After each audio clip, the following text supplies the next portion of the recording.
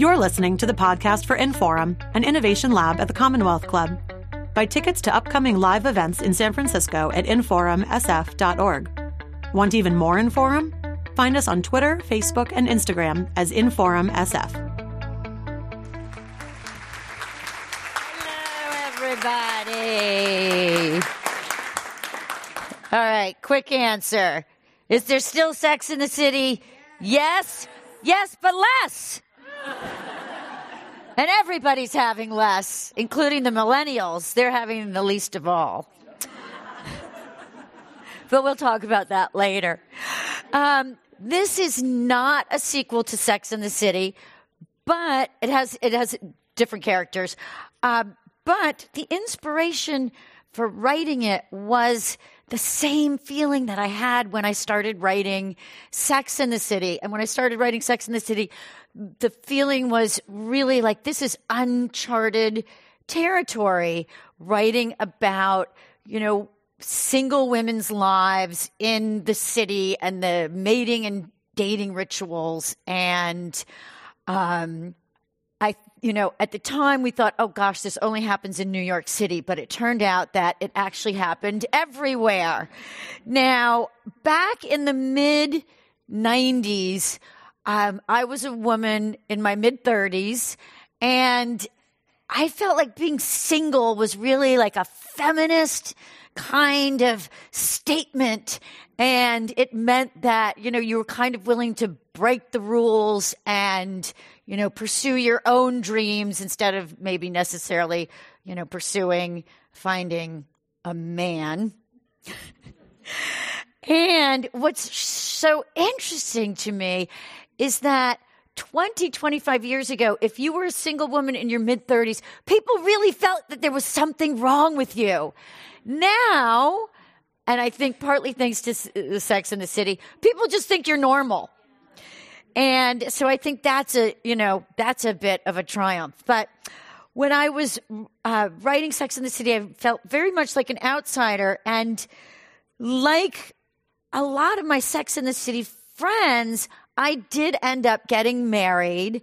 And, I guess I found my Mr. Bigger, and also maybe my Mr. was a little bit younger. And most of my friends also ended up finding their Mr. Big, their Aiden, their Harry, or maybe even their Steve. Now, all you guys, you know Sex and the City, right? Okay. Because I don't want to be like, people are looking at me like, what? Who is she talking about? And then something happened. And I personally ended up getting divorced when I was 52. And so that was kind of the end of my, what I thought would be happily ever after, because I really didn't think about it that much. And my first instinct was to run away. So I ran away to Connecticut. I started riding horses. And then I had two other girlfriends who they didn't have children. And I decided to do what women are always saying that they're going to do when you're younger. We're all going to live together and we're all going to live close by. And we will be like the Golden Girls. And honestly, for 6 months, it worked. We went to the vegetable markets, farm stands. We made dinner. We had one friend of mine, Sassy. She came up with any excuse to have a party and wear hats. And I sort of thought, okay, this is going to go on, forever. But then a whole bunch of my other friends ended up getting divorced. And what happens when women become single again? You go to where the other single women are. So all of a sudden, all of these newly single women, all in their 50s, came to Sag Harbor, which I call the village in this book. Now, when I got divorced, I really thought, I did not want to date at all. I really felt like I've already done this. I've already done the reproductive cycle where I, got married. I was in love, this and that, and then it didn't work. Why am I going to attempt to do it again? Isn't there something better that we as women can do now that we're in our 50s besides looking for men? Okay, the answer was pretty much no. Because all of my friends and women who I know wanted to start dating again. And once again, it's not just dating, but it's also reinventing your lives. And so once again, it felt like this is really uncharted territory because there are women who are dating again. They haven't dated for 20, 25 years. And things have really changed. And the other thing that happens when you get somewhere in your 50s is that there can be a feeling of invisibility. And, there's a question of, are you still relevant? Children leaving the nest, careers may end, all of that kind of stuff. So there's also that struggle. But like Sex and the City, once I started dating again, I discovered that there were certain types of guys out there, just like there were in Sex and the City, and there were some surprises. One of the things that seemed immediately clear was guys your age no longer find you attractive. Okay, so 50-something guys, and I know there are men in the audience like, I'm not like that. We're not really brought up to think of somebody in their 50s or 60s as being attractive and being like a potential sex partner. And it does go both ways. Yes, it does. And one of the things that one discovers is there are younger guys who are interested. That's another story. And then one of, the things that you do is, okay, guys your age aren't interested. They're interested in younger women. So why not try to beat the odds by going for a guy who's older, right? Maybe dating a man who's 15, 20, or even 25 years older. Which is fine, except that given the fact that you're now middle-aged yourself, that means a man who could be 70, 75, or even 80. You wouldn't think that there would be a large contingent of men out there at that age who are dating. But when you think about demographics and how so many of the boomers are now in their later years, it makes sense that there's a crop of 60, 70, and even 80-something men out there acting like they're 35. I personally encountered one of these men at a party given by a married couple in their early 60s, and they decided to just get it over with and invite all the newly 50-something single women. I don't know how many of you guys have been in that situation. And then they would invite a couple of eligible guys who they could dig up. So there were lots of 50-something single women there, and 2 or 3 of these senior age players or saps. These are older single men of means, meaning they have enough money to add it to their list of attributes and are often still employed in a lesser version of the high-powered career they once had.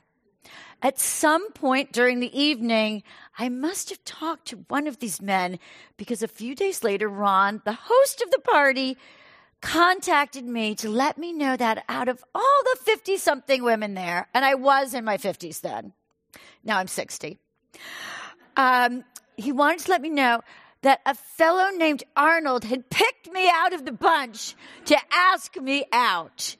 Now, Ron was very excited about this. And he was suddenly very impressed with me that I could attract a guy like Arnold. Because Arnold, he said, was a big deal, and everybody really admired him. Arnold had played Ivy League football, and he was once an oil man and a newspaper magnate, and all the Park Avenue hostesses were always inviting him to their parties. He was sought after. I thought I remembered the guy. A tall, thick battle axe type who was definitely older. Too old for me, I decided. How old is he? I asked. He's a little bit older than I am, Ron said. So that would make him like 68. The thing is, these guys often lie about their ages.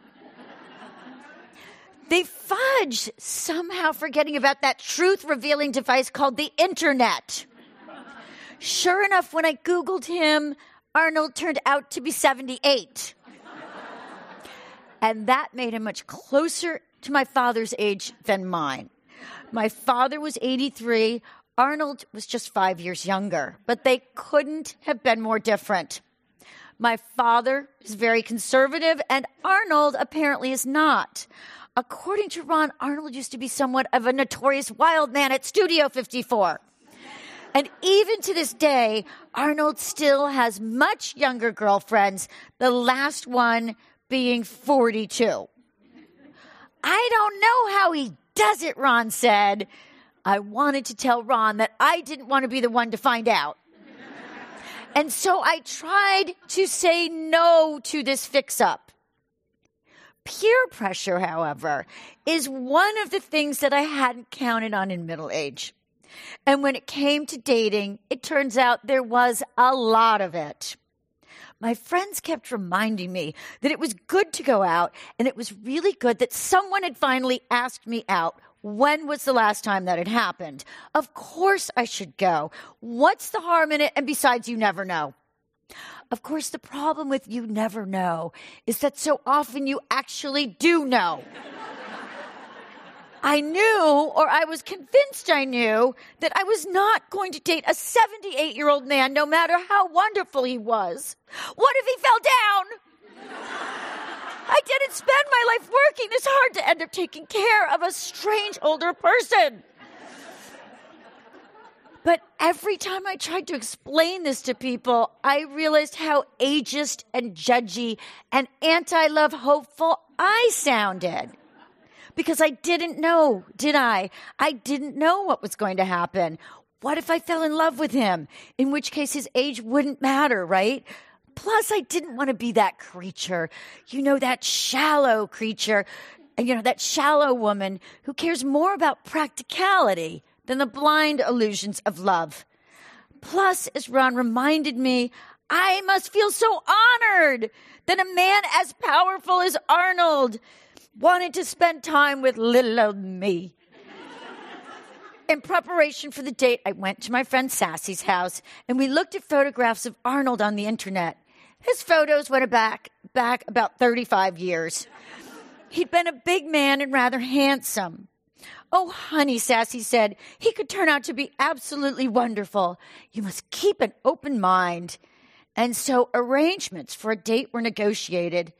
We could have gone to a restaurant in my town, but Arnold really wanted me to see his house, which was in another town about 30 minutes away.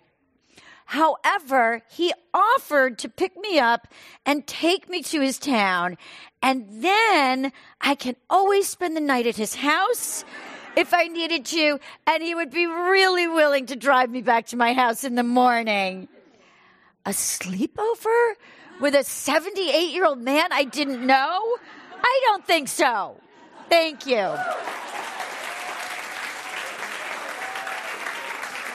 All right.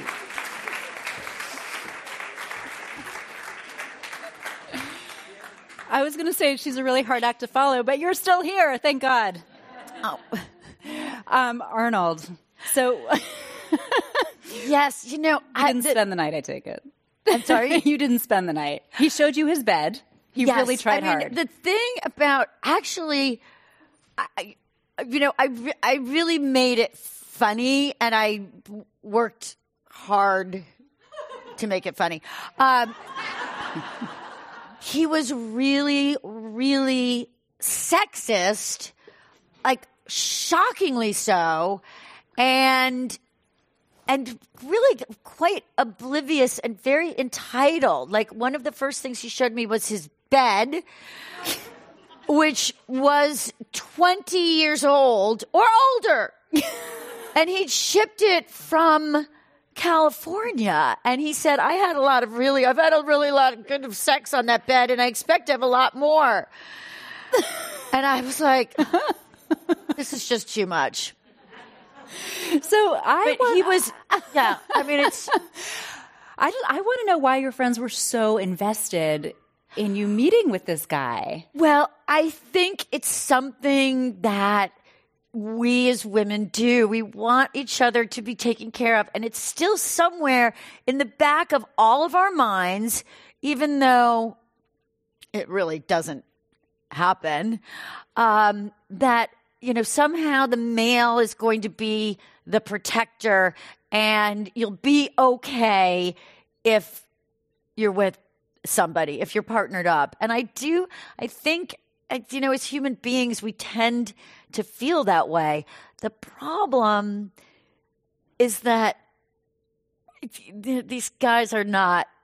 They're looking for a relationship that's really just about fulfilling their needs. So, but it seems from reading the book, which I encourage all of you to do, which I'm sure you will be flocking to do so after this conversation, especially, is that what was so exciting to your friends about this guy is that he had a little bit of money and he had a little bit of power. Yes, and so exactly. it seems like at this point in our cultural history and this moment that we're in right now, that maybe that would become less important, but yet it's still lingering on. What do you see happening with all that? I think it's still lingering on, but what's frustrating, of course, is that,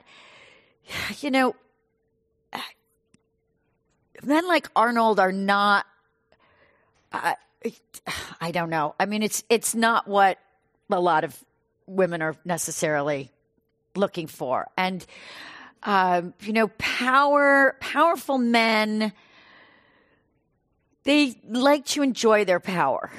And, for powerful men, often part of that is a certain amount of sexual freedom. And that was Arnold. He was raring to go. And I think, but that's the other thing that's, very shocking, but it won't be shocking to any of the men here.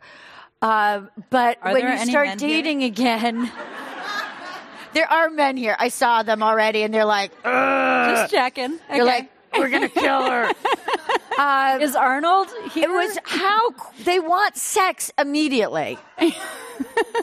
It's like, really? Well, because but I find though, I also, when I talk to women who work in like old age homes and that kind of thing, they're like, it's really a problem. These men, they want to kiss you, they want to do all of this, and it's just not appropriate. Do you think it's just, you get into your 70s? I mean, neither of us are there yet, but let's just cut through the crap. Let's just get to the sex. I mean, is that maybe part of what's going on? Who knows? No, I don't think so. I think that this is somebody who, that's how he operates. He has this certain things that he's going to tempt you with. Like, he had this little pool, and he was like, you could come and swim in my pool anytime. And I was like, no. On the other hand, the thing that makes these situations so tricky is if the guy had been like incredibly attractive and all of that, that might have been something that I wanted to hear. So that's unfortunately human nature. Right. But what's interesting about, we don't need to totally overanalyze Arnold, poor guy, but everyone's like, we want to talk about Mr. Big. We don't even know who Arnold is, and he probably won't even be in the TV series. But just that, he expected that something would happen with sex, and like, no matter what, like, maybe, I mean, I know he picked you out of the crowd at the party and everything, but that you maybe were more discerning. Well, one of the things that he said was that he asked how old I was, and when I told him how old I was, and I think at the time I might have been 57 or 58, he was really shocked, and he said that he had just upped his age group to maybe include 50, but he wasn't really thinking that would be somebody who was like 58. And he made it very clear that, because I think at a certain point I got so pissed off at him, and I was like, why do you think women have sex with you? And he said, because I buy them handbags. Oh my God. And this was a real thing. And he really, and I mean, this is another thing that I hear a lot from men, is that they are hypersensitive, a lot of them, and maybe rightfully so, or they're incredibly aware of the power that money can have over women. And I hear men complaining about things like, women just want money from them, and women just want them to buy things for them, and this and that. And, to a certain extent, that, there are women like that. So that was Arnold's setup. Could you imagine a future where the power dynamic is totally reversed? Yes, I could, although I don't know what makes me say that. And would that actually even be better? I don't know. Power it's about money, really. And it's, it's about means, and it's about, there's personal power, which is the power to get things done and make things happen, on your own. But, men, they exercise a lot of its economic power over women. Yeah. Economic and educational and access. Yeah. Well, it was really fun reading the book. And I mean, I want to say it starts with a bang, but it actually starts it starts with a bang. I'm just going to put it there. And I'm not like that kind of bang, okay? It's an action-packed beginning. And anyway, I got about 10 pages in, and then I was like, wait a second, is this a memoir? Is this fiction? And then I looked, and it says fiction. So talk about how it's constructed. We're calling it autofiction because it's a lot of autobiographical elements of my life in a fictionalized setting with fictional characters. But what happens is, so it's my story, but then it's also juxtaposed against all of these things that I see happening, like, for instance, the phenomenon of younger men being interested in older women. And I start to see patterns of behavior, and then I start to hear stories. So it's really, I had a lot of material, and I was just like, how am I going to organize this? I mean, at one point, I had this idea for a TV series where the women were going to run, it was a brothel, but it was for other women, and they were going to employ these younger guys because there were so many young guys who, I don't know. And I thought the idea was really kind of interesting, but everyone's like, no. But, I had a lot of wacky ideas about what I was going to do with all these stories and this material. Yeah. And then it just turns in, I really went back to the structure that I used in Sex and the City, which is, it's really fiction written as journalism, as opposed to journalism written as fiction. Yeah, it reads true. It reads true. And then, of course, you're constantly, well, did that really happen to Candace? So, yeah. Well, yes. I mean, there are a lot of things that did happen to me in the book, and a lot of very poignant things, because the other side of all of this is that, your 50s is a very different time than your 30s. In your 30s, you are not generally, you can be hit with all of these life-altering events, but it's not the same as being in your 50s or 60s when you're hit with a certain amount of loss.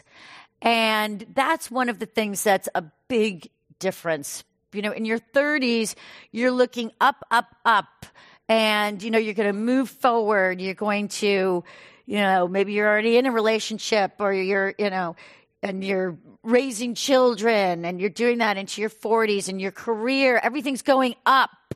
And then when you get into your 50s, things can kind of go, a parent will probably pass away. A friend is probably, will probably die, unfortunately. And so while I was writing the book, my father actually did die while I was writing the book, and one of my best friends took her life. So it's an interesting experience, and I talked a lot with my editors. Like, originally I had one editor, and he was like, it's just supposed to be funny. We don't want death. But it's like, that is such a part of people's lives at this time. And it's one of the things that shapes this period. And it changes you psychically and psychologically. And because it does, it can be an opportunity for growth. Yeah. Well, one of the things, we had a chance to talk before we sat in this room, and one of the things that we were talking about is that, well, just like your editors were saying, we want it to be funny. We don't want any death in the book, that there's not great role models out there for how to process the death of a parent or of a friend, or even prepare for it. That is true. And, one of the things that's really different in, the last 50 years, maybe the last 30 years, 50 or 60, no, I think it was like in the mid 1960s, or maybe even 1970 or 75, 76% of the population over 50 was married. So that was pretty much everybody was married. Unlike today, where it's 50% of people are single, maybe even more people. So when these things happen to you, they happen to you in a sense in the comfort of your own home. And it's happening, and you tend to have like relatives and people who have dealt with this. People are there. You still have a partner. You've got a family.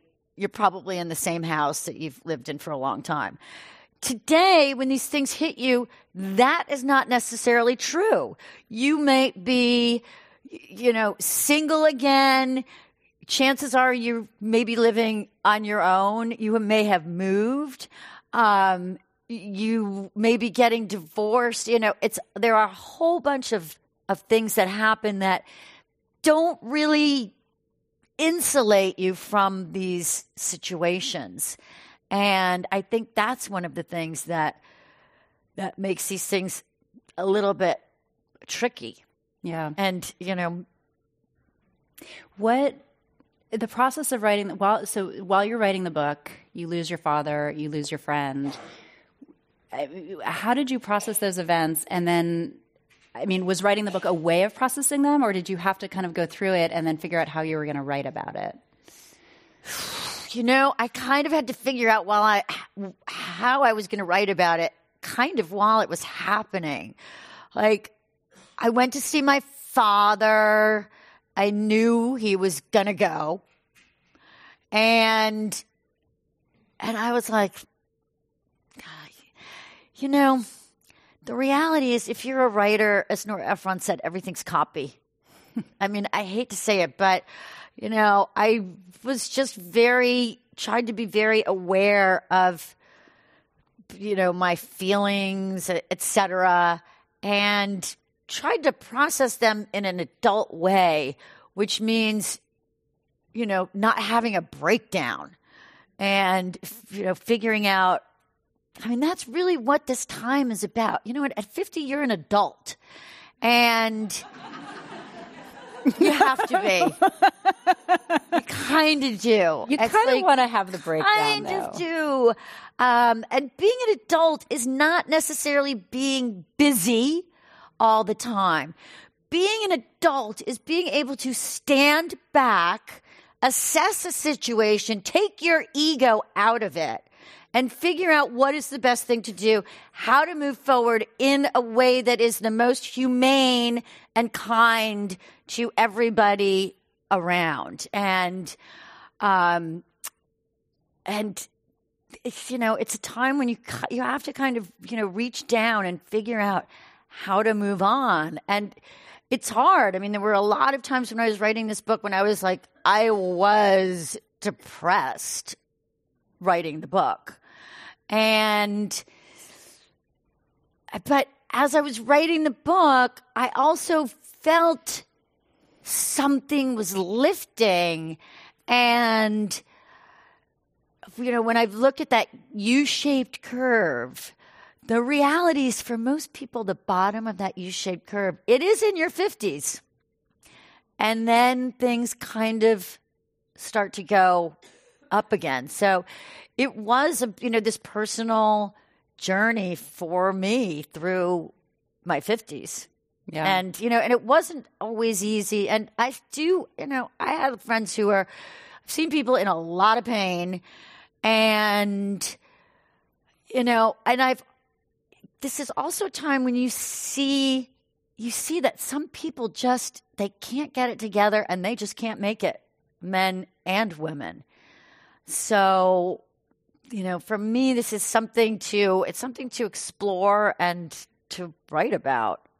Well, and one of the things that you've written about consistently is friendship and female friendship specifically. So, what role do your friends play in your 50s when the really hard, it always feels like the really hard stuff is happening in your 20s, and then it feels like the really hard stuff is happening in your 30s, right, and then the 40s, and then okay. But the 50s, that's when you start actually losing people, right, at a more regular basis. So what role does friendship, or has friendship played for you in coming through those kinds of hard times? I think it's what it always is. It's like people being there for you. I have one friend who she just decided, she's like, I never turn down a funeral. She's like, I'm going to them all. I'm figuring out how to do this. And it's like you got to show up for your friends in a different way. At one time, maybe you were showing up with, dating advice. Now you're showing up with soup. I don't know. But yes, it's again, another time of finding. It's for a lot of people, it's like reconnecting with people who you were friends with before you got married and had kids. Because when you have children, your friends tend to be the parents of your children's friends. And if you end up getting divorced, all of these things are changed. Yeah. I can say that's true. Although at a certain point in my kids growing up, I decided who their friends were going to be based on their parents. Some people do that. The other way around. Now Yes. It's all evened out. We all get to hang out with whoever we want to because they're old enough. But, well, I'm curious around the time that you were writing this book. And this book it's not political. We don't ever hear who's in the White House. We don't hear about any of the, cultural movements. The Women's March doesn't show up. Me Too doesn't show up. But it was all happening. Yes. Well, that's because they cut it all out. Okay. Talk to us about that. I was writing it. I had more references to all the things that were happening, but editors will often cut that stuff out because they feel like it makes it too, they want things to be a little more timeless. So they don't always want you to have all of those kinds of references in there because, and there is a point to be made for that. Hopefully people will still read the book in 5 years, and hopefully who won't be the friggin' president. So that's why. You heard it here. I'm just not going to mention that. So that's a consideration, but it feels like there's a certain maybe unease. There's a certain fear, and I think that's reflective of the times. Yeah. Well, there's and there's a lot of the income disparity, but I really only sort of address that as, the very, very rich who are finding themselves just not rich enough. So, would you like to say more on that? It's pretty shocking to live on the Upper East Side, but you guys live in San Francisco, so yeah. You know about this.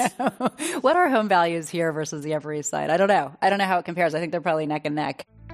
You're listening to a podcast of Inforum, an innovation lab at the Commonwealth Club. Support our podcast and find out about upcoming live events in San Francisco at inforumsf.org. Yeah, I mean, you talk about just going shopping in your neighborhood. Yeah, and it was shocking. Yeah. Yes, it was really, well, one of the things that happened was, and this was when all this Facebook stuff was happening. And it was actually, I wrote a story. I got snookered into this face cream scheme. Yeah. I am not the only one. I promise you. And I used to walk up and down, I call it Madison World. It was Madison Avenue, but there are these places are all over. And there were youths, young people, on this stoop in front of the store, and they tried to give everybody face cream, but they abused you. And they would only, you could see they were only trying to give it to, attractive people. And they chased one of my friends down the street once saying, you need this, you really need this. And one day, and they happened to be Russian. So one day I was walking by and they got me, and I was feeling really down that day, and they gave me the face cream, and I ended up going in and agreeing to go for a quote facial. And when they had half of the goop on my face, they tried to get me to buy this face cream system that was $15,000. And I made it funny because I had to make it funny, but I was like, the Russians aren't just on Facebook. They're also on Madison Avenue in these face cream stores. And, they were just extracting all this information from me, but mostly they were just extracting money. And I'm telling you, I could not get out of that store. I tried to say no every single way, and I was scared, and I ended up having to give them $4,000. I know. And then I tried the face cream, and it worked.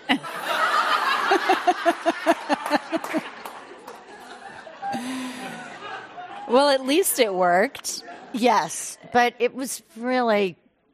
And so I just said, I've got to write a story about this and make this funny. Yeah. I mean, it's some of the pieces to me are almost like skit pieces. Yeah. In the sense that, I could see something on stage where you've got the woman, in the chair, and then you've got this woman with, she's got breasts and a really good figure. And I think, I don't know, it was an interesting experience, but she kept promising me that this face cream would change my life. And it's something that we've been telling women for a very long time, buy this, change your hair, do this, do that, and it will change your life. Yeah. I mean, getting into your 50s can get very expensive. Yes, with all that taking care of oneself. Yes, it can. and you know. Do you want to talk about the Mona Lisa? Oh gosh, yes. Well, first of all, this is. It's a laser that, and I know some of you have heard of this, and they use it to restore elasticity and et cetera in your vagina. So it's a laser, but it's for inside, and it's you put it in. They put it in your vagina, and it works like lasers work. I mean, it's skin. Okay, so it makes sense that it might work. But I want to preface it by saying that, you know, it's something that it's so easy for us to make fun of, you know, the idea of women pursuing something, you know, I don't even think it's sexual dysfunction, but something to enhance their sexuality or whatever. And there are basically 3 things for women, and there are 77 products for men. So let's start with that. So it could be a good thing. But what happens was I was thinking about doing it, and it cost $3,000, but I thought if I'm going to do it, I only can do a before and after. So I have to find someone to have sex with before and get the treatment done, because how am I going to know? I don't know. You don't think you'd be able to tell? I don't know. I'm making that up, but I don't know. Probably yes, because I would hope for $3,000. Well, I first heard about it. I heard about it from my gynecologist, and then I brought it up at lunch with this guy. Like, have you ever heard of this? And he literally went pale. And he said, my wife got it. And he said, she's divorcing me. And she's gone off with a younger guy. And I was like, wow. I heard this story. I heard this story about 20 times from other people of the same thing.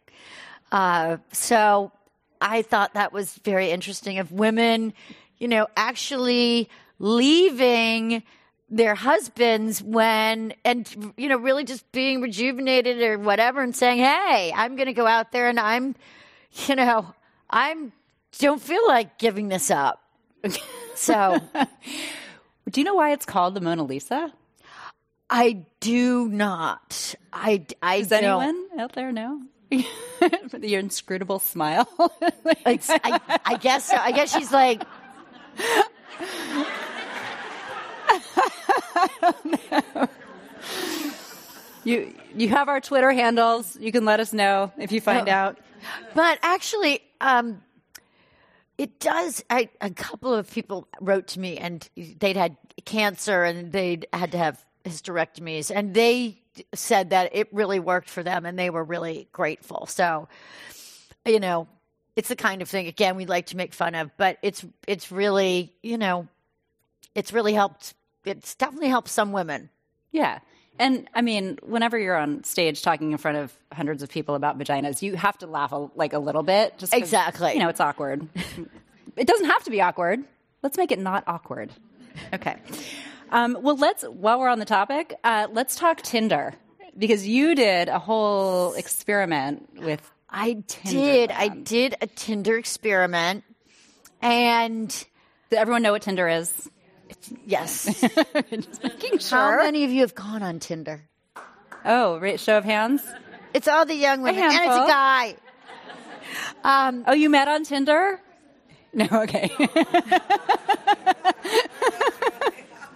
You could meet on Tinder. I mean, Tinder is, there are no filters or anything like that, and people make their own choices. So, but I discovered, I mean, an app like Tinder, it really is a game. It's designed like a card game.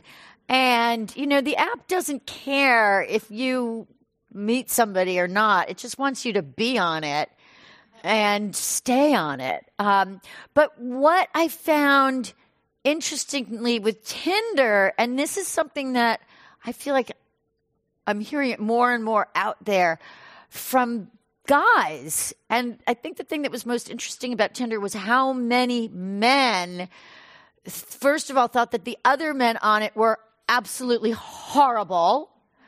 And, you know, when men think like other men are bad, you really should pay attention. Because normally they cover up each other's bad behavior. And the other thing was how quite a few guys said how much they hated themselves when they were on Tinder and how it brought out like the worst sexist sides of their personality, where they really just, you know, felt women were objects.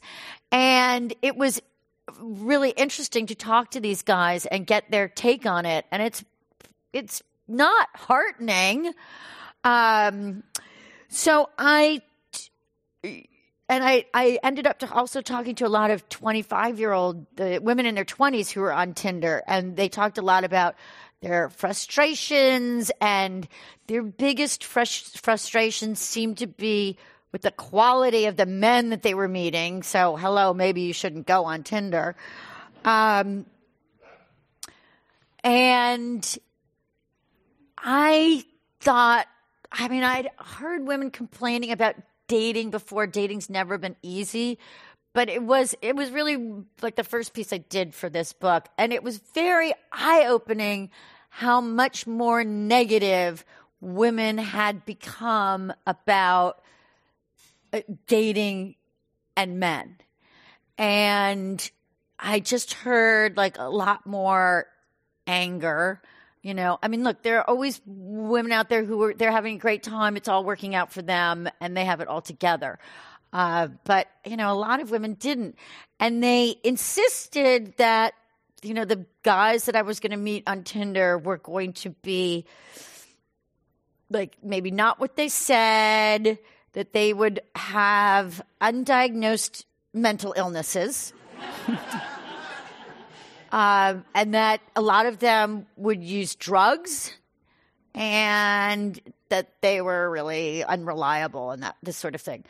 So I went on Tinder. The first thing that happened was Tinder set my age range for who I would be attracted to based on my age. I couldn't lie about my age because I didn't know, I wasn't skilled enough on Tinder.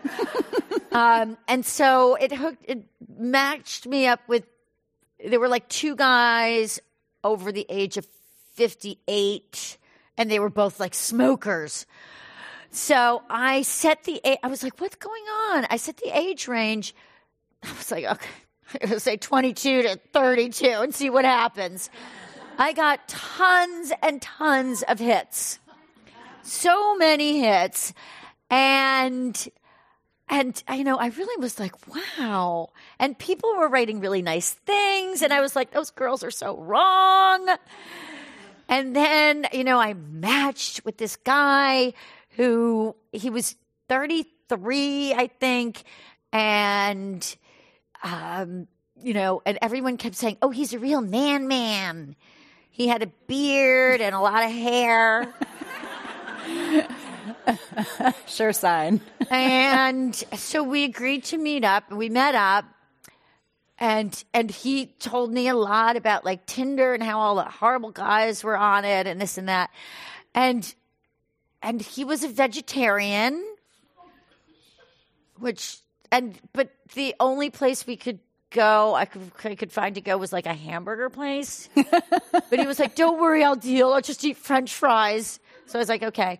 But it was interesting. It was fun. And it was friendly, and he seemed like a really nice guy. So then he asked me out again, and we went to see this really cool downtown play. And I was like, hey, this is like groovy. It's great. This guy's really cool. And then he asked me out again, and I was like, I really shouldn't do this because I'm not going to date anybody for a story. And I wasn't really interested. But he asked me to go to the Shakespeare play in Brooklyn. So I thought, well, why not? Am I doing anything else? I should go.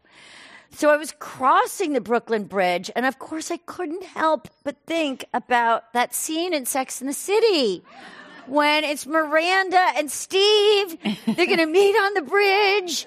And I was like, I'm crossing the bridge. Maybe something's going to happen. Isn't this nice? Like, I'm going to prove to everybody that you can meet a great guy on Tinder.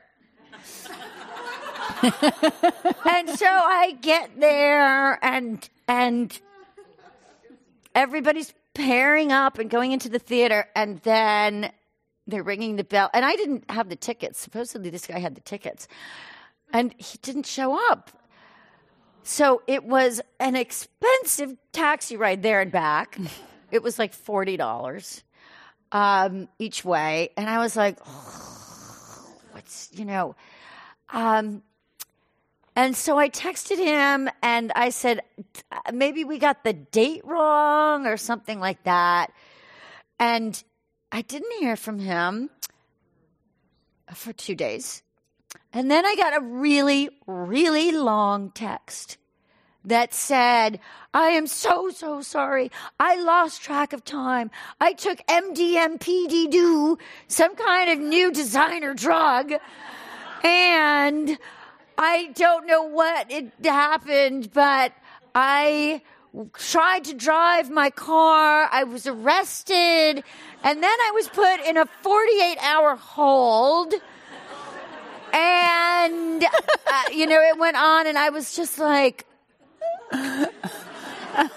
he turned out to be exactly what the Tinderellas had said I would find.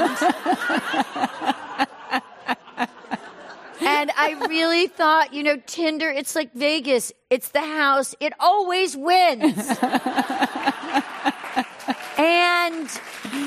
And then I was going to this black tie event, and I saw this woman outside, and she was really beautiful.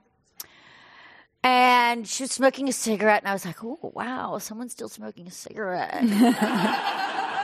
I used to smoke, so I was like, I'm just going to go near the cigarette smell. And I just started talking to her, and she was incredibly attractive. She was tall, blonde. She was maybe 32. She seemed like she had it all together. And so I decided to ask her about, do you go on Tinder? Now, I forgot to mention she was Russian. And she was like, yes, of course I go on Tinder. And I was like, but why? You're so beautiful. You don't need to be on Tinder. And she was like, oh, it's when you go on Tinder, you get more Instagram followers. It's all about Instagram. And I was like, that's it. So there you go. And this is why millennials are not having as much sex, obviously. Well, I don't know if anybody watched this, but a couple of nights ago there was that Lisa Ling. There was this Lisa Ling thing about pornography and its effect on young men.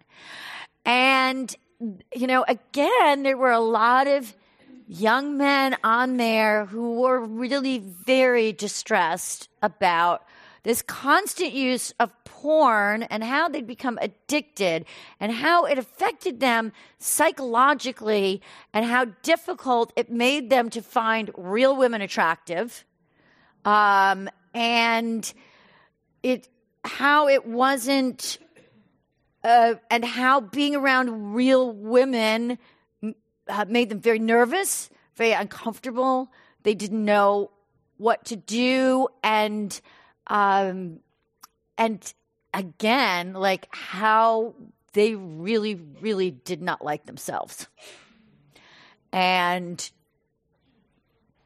and I think that, and that's something that I hear, and I heard this when I was writing this Tinder piece as well, from guys about how it's impossible for them to avoid pornography and how they get so much pornography whether they want it or not. and how it affects them in a negative way. Wow. So, and, that's definitely, I don't know. Porn is such a big money-making industry that we are never going to get a straight answer on it. I promise you. I'm not a fan of porn. I think I know too much about it. Yeah. So, well, are we going to ask people to, if they have questions, to go? I'm looking at Nicole. Yeah. Okay. So if you have questions, you can start. There's a mic in the back. You can start taking a spot up there. While that's happening, I'm just thinking about how women in their 50s and up are depicted in the media, and in movies and in our culture in general, and how we can start to see a shift toward that being, we're not just irrelevant. It's yes. Well, I think that is new world.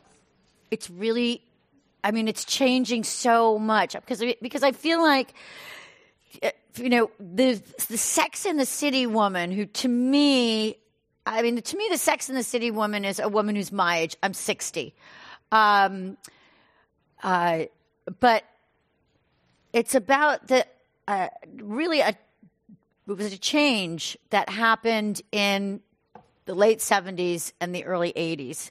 And it really happened because of feminism, the pill. Also, women's magazines at that time were really very important, and they were disseminating information to regular women out there about things that you could have that you could never have before. And one of them was an orgasm, and the other was a career. And, and that, ladies and gentlemen, is having it all. Exactly. And forget everything else. And in the late 70s and 80s, there was a huge influx of women into the workforce. This has happened a couple of times in the 1920s, for instance, but then women end up going back to the home. And it happened at that time. And that really made a lot of, for a lot of changes. And, it was a group of women who they were going to go out there and do something that their mothers hadn't done. They were going to try to have it all. It was really like the first generation of women that were told that you could have it all, that you could have a family, you could have a career. This is not a group of women who are shy violets. This tends to be a group of women who they're used to challenging the status quo, and they're used to going out there and changing things and changing perspectives. And this is really the same group of women, but they're older.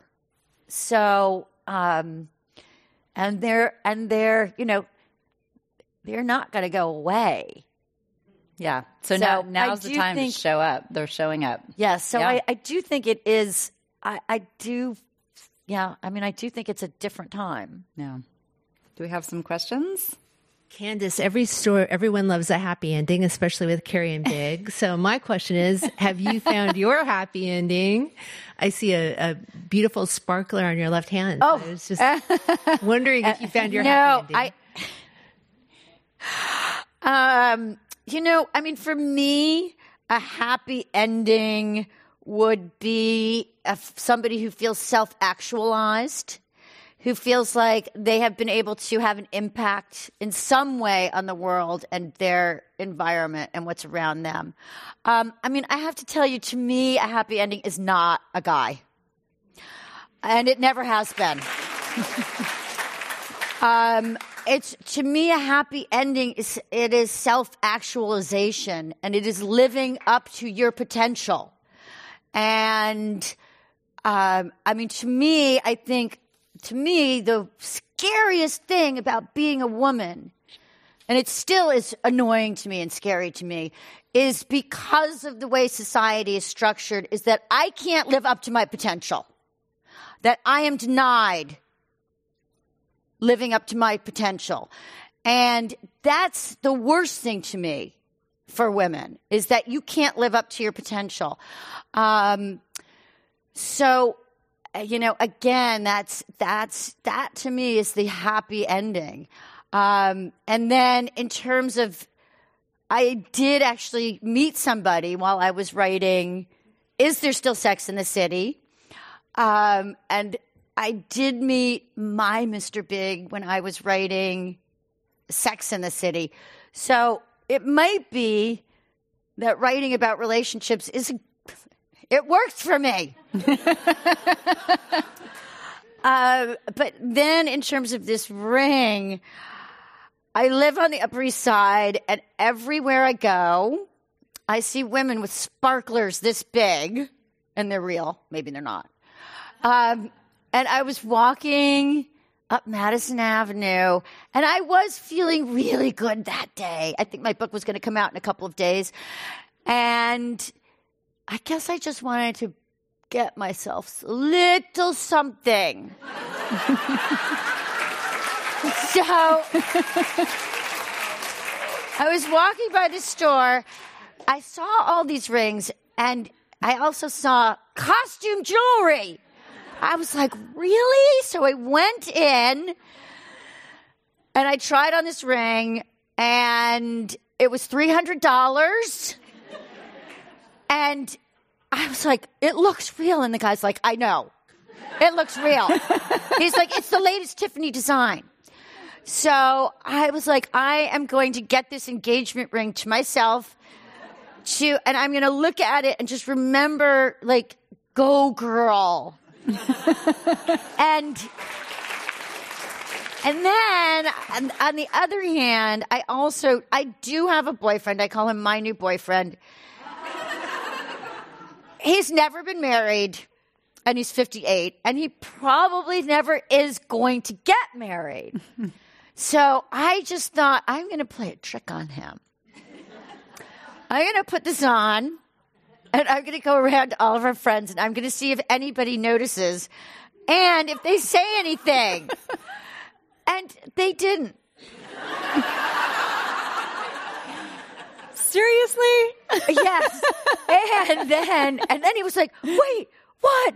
And then he said, oh, that's a really nice ring. And I was like, yes, it is.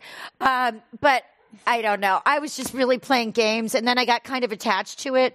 And I do like the fact that it's fake, because I just think it's fun. And so I wear it. And I do kind of, it's kind of like a little worry bead. But I do feel like, I feel like in the last, I do feel like the happy ending, it's finding yourself. So. Hi, Candace. You were talking about a sex recession earlier among millennials. This is a two-part question. First, is that real? Do you believe in it? And secondly, what can we do about it? Well, I think porn is Mother Nature's way of birth control. Everybody says that there's a sex recession, and I don't, these kinds of things, it's impossible to judge. But how do we know? Because how do we know how much sex people really used to have? The one thing that's pretty constant is that when it comes to sex, 90% of people lie. So they, when they try to do studies and this and that, they really have no way of knowing. So it's just from surveys. So yeah, that's what people say. People say there is this sex recession. I don't know why everybody worries about it so much, because the fact of the matter is, I got to tell you guys, you spend too much time thinking about sex, okay? And men need to spend less time thinking about sex and more time thinking about the environment, honestly. So I'm not really worried about it. I don't know. There are more people everybody despairs about humanity, but the reality is that people are doing better human beings are doing better than they ever have in the history of the world, which is why there are so very, very, very many of us. And I don't know. But I'm not really worried about it. But are you worried? You're a millennial. I mean, you know what? The other thing is, at one time, there weren't that many things to do, okay? I mean, there was drinking and there was sex. But you know, there was TV.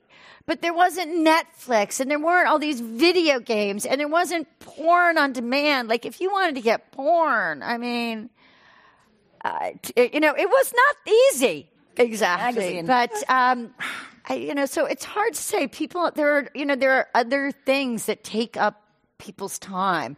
But I am going to say this. Like, one of the things with middle-aged people is I have this friend, and she's my age. And I went to Atlanta and I saw her, and she was like, she's been with this guy for a couple of years. She got divorced. She met him online. She went through 100 guys. She met 100 guys, and then she found this guy. And she was like, we had sex yesterday for an hour and a half, and it's really great. She was like, Candy, it's so much better, and it's so good. And it can be that way. So it's something that some people really want to make it a priority. Quality over quantity. I don't know. Other people are like, I got 15 minutes. One more question. Okay. Two. I'll make it super fast. Candace, you've had a huge impact on my life. I was an editor at Condé Nast in the 90s. So, thank you. My question is, what did you take out of the book? I want to hear one of the stories that they made you take out about politics, or just one snapshot. There's an editor's question. Yes. She knows. I don't know. I'd have to go back and think about it, but they always make you take stuff out that, it seems like maybe it's good stuff, but, one of the things that you kind of have to do is trust the editors a little bit. So I don't know. You know what? I mean, I wrote a book, and in it there were, it was a kind of a bit of a fantasy book. It was very surreal, and I was in Connecticut at the time, and so I was writing about how your sort of average person out there in the suburbs, how their life really could be going down, people who were once middle class were going down. And I had these characters, and I would get notes from editors like, get rid of those disgusting poor people from the suburbs. So, there's a sensibility that editors can have, and some judgment. That's it, Next question. Welcome to San Francisco. I was just hoping that you could give a shout out to all of your fans who are gay men by answering what are the most meaningful and impactful way that gay men in your life have influenced your writing, and what's the best dating advice you've ever gotten from a gay man? Well, I didn't get some dating advice, but I got some sex tips. Yes, I at the beginning, when I was very young, yes, I had, my gay friends were telling me what to do to please guy, and it worked. That's a hard question to answer. I mean, I have to sort of substitute, how has anybody in my life influenced my writing? And just in the sense of writing about life, really. The one thing I will say is, I had my Stanford, and he was very pissed off when he saw Darren Star's casting of Stanford. Because my Stanford was tall and he had all his hair. But no, I mean, I think, it's wonderfully influential, but, I think it's just writing a, part of life. Thank you. All right. Okay. So we wrap up every Inforum conversation with this kicker of a question, which is, what is your 60-second idea to change the world? Okay, well, it's not 60 seconds. It's like 5 seconds. And this is when I just say, women, take over. Grab the money, grab the education, and grab the power and, and make an impact. And, I also would say the other thing that's very interesting to me is kind of given the choice, how many women don't necessarily want to get married and don't necessarily want to have children.